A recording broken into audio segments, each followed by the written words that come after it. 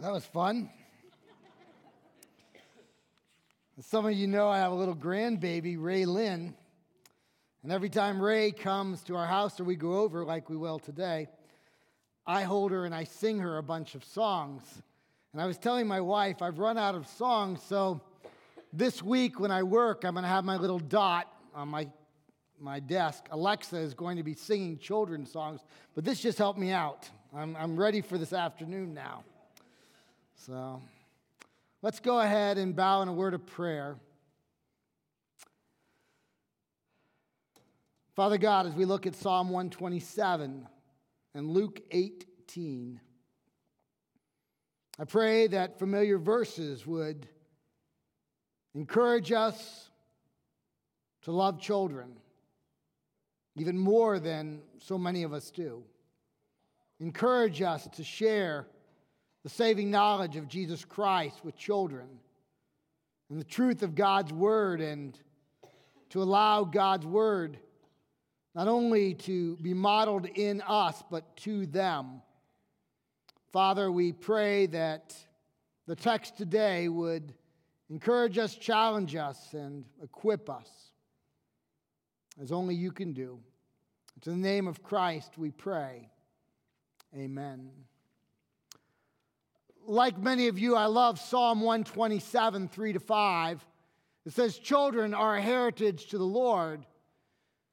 The fruit of the womb is a reward. And then it goes on to say, like arrows in the hands of the warrior, so are children in the hands of a man. God blesses us with children. And as I think of children, I thought I would share just a few tidbits of joy in raising children. The first is potty training, always important for all of us. Sometimes it doesn't go quite the way that we would like it to go. The second one, dads, is your dear daughter demonstrating love to you.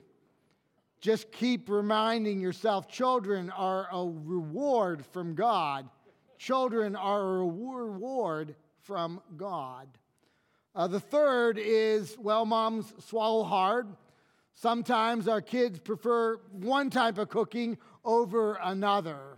It just is the way it is. If warriors need arrows, why one by one? Maybe sometimes 2 by 2. I was planned, I was not. A few of you understand that concept. And then if you've raised boys, maybe you get this. I do. Or if you've raised girls, you get this. Ah, yes, the artwork. It's beautiful. And then just a little video just to refresh us on what kids are capable of.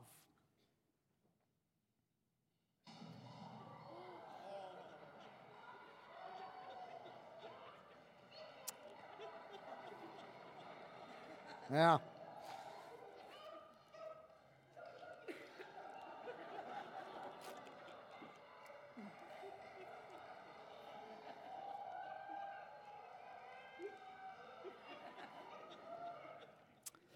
And we have a baptismal service coming up.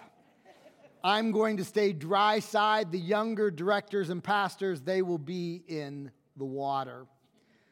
Kidding aside, I believe that many of us, if not most of us, love children.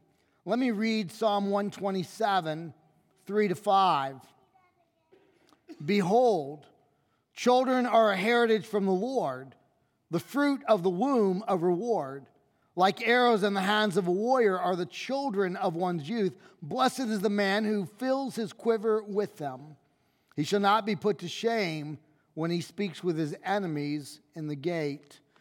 God's word tells us very clearly that children are a blessing, and rather than a bother, we should be embracing children, loving children, nurturing children, and being thrilled that children are a part of our lives. The main text we're going to look at is Luke 18, 15-17, which is Jesus' view on children. Now they were bringing even infants to him, that he might touch them. And when the disciples saw it, they rebuked them. But Jesus called them to himself, saying, "Let the children come to me. Do not hinder them, for such belongs the kingdom of God. Truly I say to you, whoever does not receive the kingdom of God like a child shall not enter into it." As you can imagine, this is one of the main texts that encourages churches like this one to engage in child dedications. We saw this morning with Sam and Amanda dedicating Carter Rose, and this is one of the texts that would encourage us to do so. A child dedication, as you well know, is not a declaration of salvation. A child dedication is a declaration by the parents that they will do everything they can to raise up a child when that child, she or he, is old enough to hear the gospel, that they will share the gospel with that child verbally, allowing that gospel to be heard, that salvation is only through faith in Jesus Christ, that we must believe in Christ because we are sinners, and our sin will keep us from a holy God, and that the payment of sin is death. And that's why Jesus came to earth, fully God, took on human flesh, lived a perfect life, and then died the death of a sinner on a cross. He died not for himself, but for us, that if we by faith would believe in Christ, we would be given eternal life.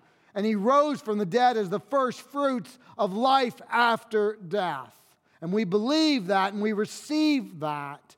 And that's the message we want to share with the child. A dedication is a promise by parents. It's a promise by the church family that we will share the gospel verbally with children. It's a promise that we will raise the children up in church. It's a promise that if we should have the privilege of the child seeing us out and about, that we will live out the truths of Scripture. If we should have the child in a Sunday school class or in one-way club or in another form, we will share the truths of the Bible, the truths of God with that child. That's what a dedication is all about. And Jesus wants the children to come to him so that he could pray over the children, so that he could dedicate the children. Interestingly enough, the text actually uses two words for children. The first, as my ESV reads, is infant. It's brephos. It's a word used in Luke 1 and 2 for a child still in the womb. It's a word used both in Scripture and out of Scripture for children in the womb all the way up to age 3, because life begins at the moment of conception, and Scripture uses this word to make that point over and again. But then when we get to verse 15, we have another word used, paidion, which is older children. So my ESV went from infant to children. Paidion is used in John chapter 16 actually for an infant, and then in Mark 5 for a girl that's 12 years old. In other words, the dedicating of children in Scripture can be demonstrated to span from 0 to 12. And Jesus wants us to dedicate children and to train them in the fear and the admonition of the Lord. What exactly took place when the children came to Jesus? Well, Luke 18 isn't that specific. But interestingly enough, I think what took place is exactly what took place here. The likelihood that Jesus chose the very text that was read this morning to Carter Rose is very high. I think he probably read the Aaronic blessing from Numbers 6, 24 to 26. Let me read that blessing to us. It's the most famous in the Old Testament. The Lord bless you and keep you. The Lord make his face to shine upon you. The Lord be gracious to you, and may he lift up his countenance upon you, and may he give you peace. As many of you probably know, I've shared it before, this was a blessing that Betty Ann prayed over our kids just about every day prior to them going to school. From kindergarten all through high school, Betty Ann would pray this over our kids before they went off. Then when several of them went off to college, she actually put it on a little smiley face magnet so that they could put it in their room, and at least a couple of our kids actually displayed that in the room with her handwriting with numbers 6, 24 to 26. In addition to that, a couple of our girls actually have a little scroll. It's made out of silver and gold. I purchased them in Israel, and it actually has these 3 verses in Hebrew that they can wear around their neck, because this set of verses was the most famous benediction in the Old Testament. What does it mean? Well, it means 2 things. First, it's a request by those who are praying over another that God would provide the most basic of needs. The highest need, of course, is one's need for the Lord in one's life. In addition to that, it's the needs for a roof or food or some kind of protection. In addition to that, this benediction is asking that God's face shine upon one, that God would protect one, that God would be a major part in one's life, that God would take the child and allow the child to walk on the narrow path, not to the right, not to the left, not to be influenced by the world, but to be influenced by the Word. It's that kind of prayer that the blessing is. And I think it's very likely that when Jesus had the young children come around them, this is precisely what he prayed, because this is what many God-fearing rabbis would have prayed over the children. Now, if he were in the New Testament era and the entire New Testament were finished, a second blessing that he might have prayed over the children is Jude 24 and 25. We've heard this a number of times here because periodically after communion, Pastor Dave actually blesses us with these words. Let me read them to us. Now to him who is able to keep you from stumbling and to present you blameless before the presence of his glory with great joy, to the only God, our Savior, through Jesus Christ our Lord, be glory, majesty, dominion, and authority before all time, now and forever. It's an interesting thing. It says that God keeps us. Plaxai, it's an interesting word, not a very common word. And if you know the book of Jude, you know it's 1 chapter. It's only 25 verses. But this unusual word keep is actually found 3 times in these 25 verses. It's found in verse 1, where it says that if you and I pray to receive Jesus Christ as Savior, God keeps us. It's a statement of our assurance of salvation. It's a statement that God will persevere in and through us. It's a Philippians 1:6 statement that he who began a good work in you will be faithful to complete it in the day of Christ Jesus. God works on us. It's not us holding on to God, it's God holding on to us. He's got us by the scruff. He's holding on and he doesn't let go so that he can pray to the Father and say, those you have given me, be sure you take care of them. Make sure that we hold on to them. The second time this word is used in Jude is in verse 21, where it says that we who know Christ, we need to keep on walking the right way. It's a word of abiding as an act of worship. Because God has saved us and God is holding on to us as an act of worship, we are to walk in the paths of righteousness. We are to look at his word and apply it to our lives. We are to walk as God would desire us to walk. We are to abide in Christ. And the third time the word is used is in verses 24 and 25. It's part of the benediction, and it's actually a cross between the first 2. It is a God holds on to us, and because we are being held on, we ought to walk in obedience to the Lord. So think about the context of Jude. Jude is about a day and age where there are apostate teachers, apostate churches, all sorts of false teachings permeating the air, and God says, if you know Christ, he's holding on to you. And that he is going to empower us to abide in him as an act of worship. what better word can we have in the 21st century when our world is dark and sin abounds?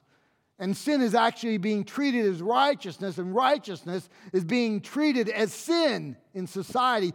God says, I'm holding on to you, and I'm going to empower you to walk in a manner that is pleasing to the Lord. That's the benediction from Jude 24 and 25.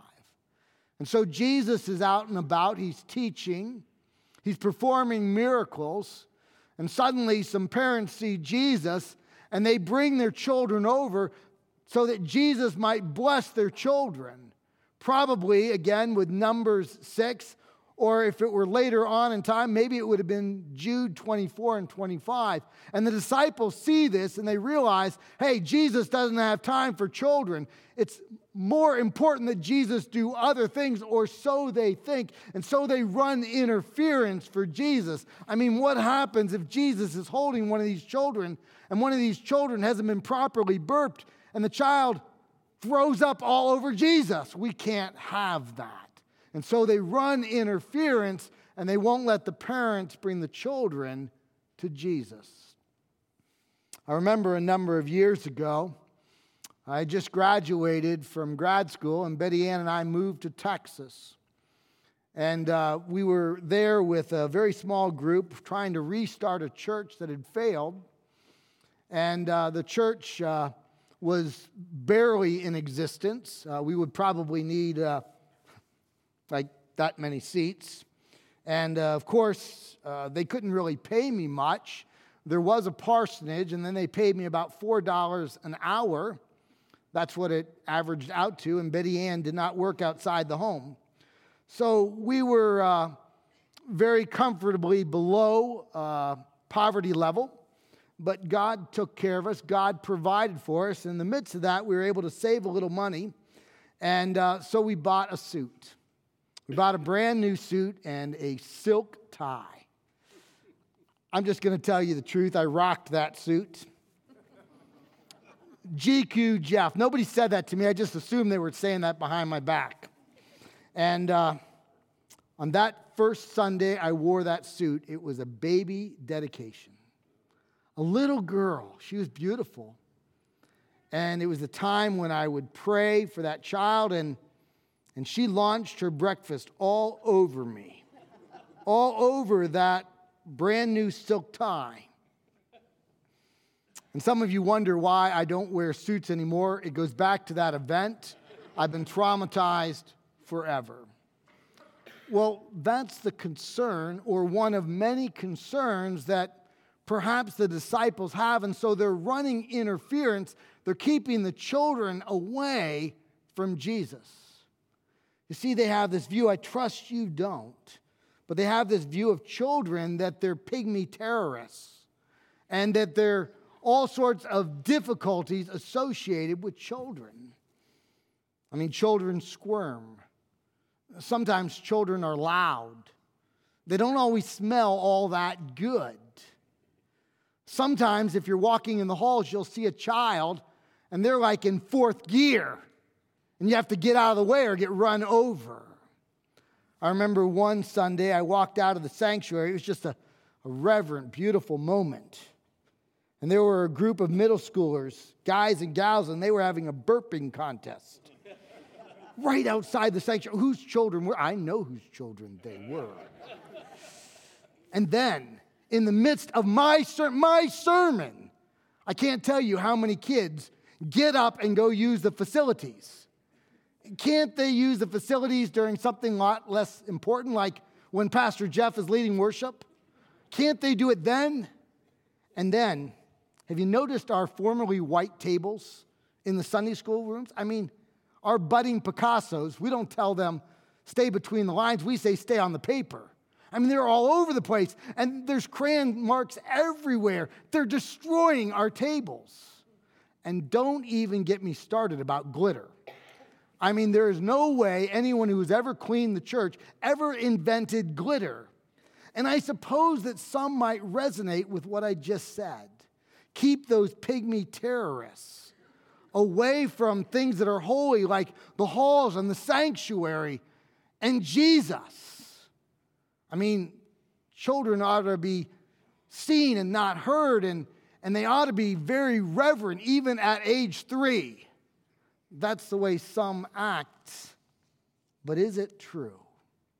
I won't deny that sometimes we need a little bit more reverence. But I know this. We need a lot more joy. And there's something about children that bring joy into our lives. Why would we want to squash that kind of joy? Jesus believed we needed that kind of joy. And so he said in verse 16, Jesus called them to him, saying, "Let the little children come unto me, and do not forbid them, for such belongs the kingdom of heaven." Apparently, Jesus wasn't worried that children might upset the cart. But we might say, 2,000 years ago, children were different. Children didn't run in the halls in 4th gear. And children didn't squirm, and they didn't smell bad, and they didn't destroy our tables. They probably didn't ever use glitter. Those children were very different back then. They didn't damage the building and didn't damage the carpet and didn't spill their coffee all over the carpet. Oh, wait, that's not the children. The children who fail and forget to put this on this. The truth is, we have more damage done by coffee in this building than we have done by children every single week. Every single week, more damage is done by us than by children. And I'm not in any way suggesting you don't bring your coffee into the sanctuary. You do. When some of us are preaching, you need a double shot. When Isaiah in the back is preaching, you need a triple shot, just saying. Kids are actually less destructive at Highland than adults. But even if they weren't, I think Jesus would say, "Let the little children come unto me, and do not forbid them, for such is the kingdom of God." Social scientists tell us that the average young child laughs 400 times a day. The average adult laughs 15 times a day. Do we laugh less because we're old? Or are we old because we laugh less? We're not sure. Jesus loves children. He loves the next generation.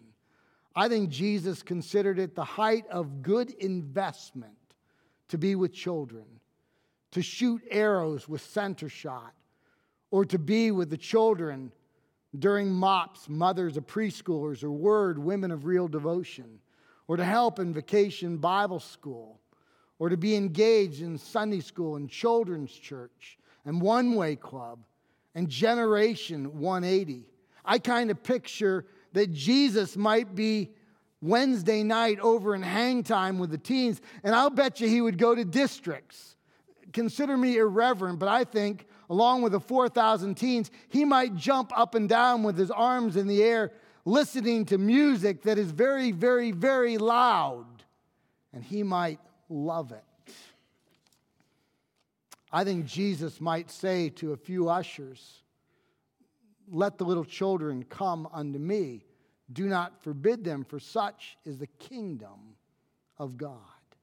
But not only did Jesus love hanging with children, but he actually said that as far as true salvation is concerned, you and I need to believe like children. He said this, "Truly I say to you, whoever does not receive the kingdom of God like a child shall not enter into it." Think of children. Think of the faith of children. They're not distrusting. They're not agnostic. They're not skeptical. They believe. As long as the evidence is there, they believe. I'm not suggesting that we shouldn't examine our faith. I'm not suggesting that we shouldn't examine science and archaeology and history.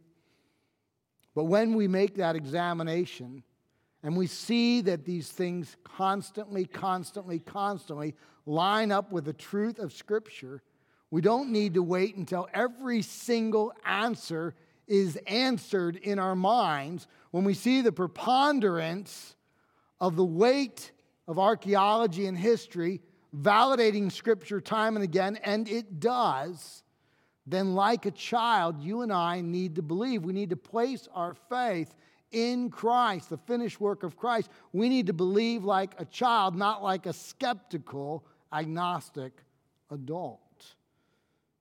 Jesus said, "Truly I say to you, unless you believe like a child, you cannot enter the kingdom of God." Think with me in conclusion what the implications of this text contains. First, it encourages us, and I know is true for many of you, to love children. One of the reasons I really like being at Highland is that we have made children a high priority, and I think rightly so. We have built onto the building so that children have open spaces. If you work with children, you have had to undergo a background check. That's a requirement. We have cameras in all 3 buildings, all throughout the buildings, not to protect our property. It's not why we have cameras. It's to protect our children. That's why we have cameras. It's to make sure that we are safeguarding the children that God has entrusted to us. So we want to make children programming a high priority. We want to make the next generation a generation of focus, that they might raise up themselves with our help to love the Lord, to embrace Christ, and to raise the following generation and the generation after that in Christ. You know, if I see a child in 4th gear running through the halls, I'm going to tell you what I think. I don't think, whose child is that? I think, man, this might be a future Olympian. Wow. Better get their autograph now. It could be worth something later on. Second, how much greater a calling could there be than investing in children? How much greater a calling could there be? Investing in the next generation. It's incredible. I think of school teachers, public and private school teachers, who are investing in the next generation. I think of those who work with our Sunday schools and children's church, investing in the next generation. I think of those who are doing 5-day clubs in their neighborhoods, investing in the next generation. What greater calling can there be than to invest in the next generation? And especially to be able to teach them about Christ, that they might accept Christ at a very young age. 9 out of 10 people who accept Christ will do so before the completion of high school. It is less common that people come to Christ later on. Not impossible. Nothing is impossible with God. And we pray and we ask God to work in anyone's life, regardless of age. But we have the opportunity to see kids come to Christ at the time in which they are most likely to come to Christ. Why? Because they're not skeptical yet. Let the little children come unto me, and do not forbid them, for such is the kingdom of God. I thank God for the women and the men and the young people who work with children, who invest in children. I thank God for my co-workers who work with children. They rock. We are thankful for them. Third, I can think of nothing more important than talking to a child about Christ. I think of my grandbaby, and I'm constantly singing songs over her and praying over her. Can a 7-week-old understand anything? I don't know. I do know this, that when she hears me preach, she lifts up her head. She recognizes my voice at 7 weeks. So what impact can we make in children, even that young and much older and much older? Impact children. It's the best investment that we can make. And finally, Jesus is very clear, unless we come to him like a child, believing with a simplicity of faith, believing that Jesus is God, that he took on human flesh, fully God, fully man, laid down his life as a payment of sin. He had none. He died as a payment of our sin. And if we confess that we are sinners and believe that God raised him from the dead as a payment of our sin, then we are saved. We need the faith of a child in order to be entered in to God's kingdom. Child theology, it's not just for children. Let's pray. Father God, I thank you that this is a church that loves children and is blessed with a lot of children. And may you continue to bless us with children. And Father, may we be far more concerned with the trajectory of the faith of children than we are with whether they happen to spill or run or color outside the paper. Father, these are such trivial things. We want, as I believe we do, to major on the important things. Father, thank you for the children. Draw many of them to yourself. May they believe in your Son for salvation, and may we have the privilege of raising them to love the Word, to love you. And may we love the Word and love you. It's in the name of Christ we pray. Amen.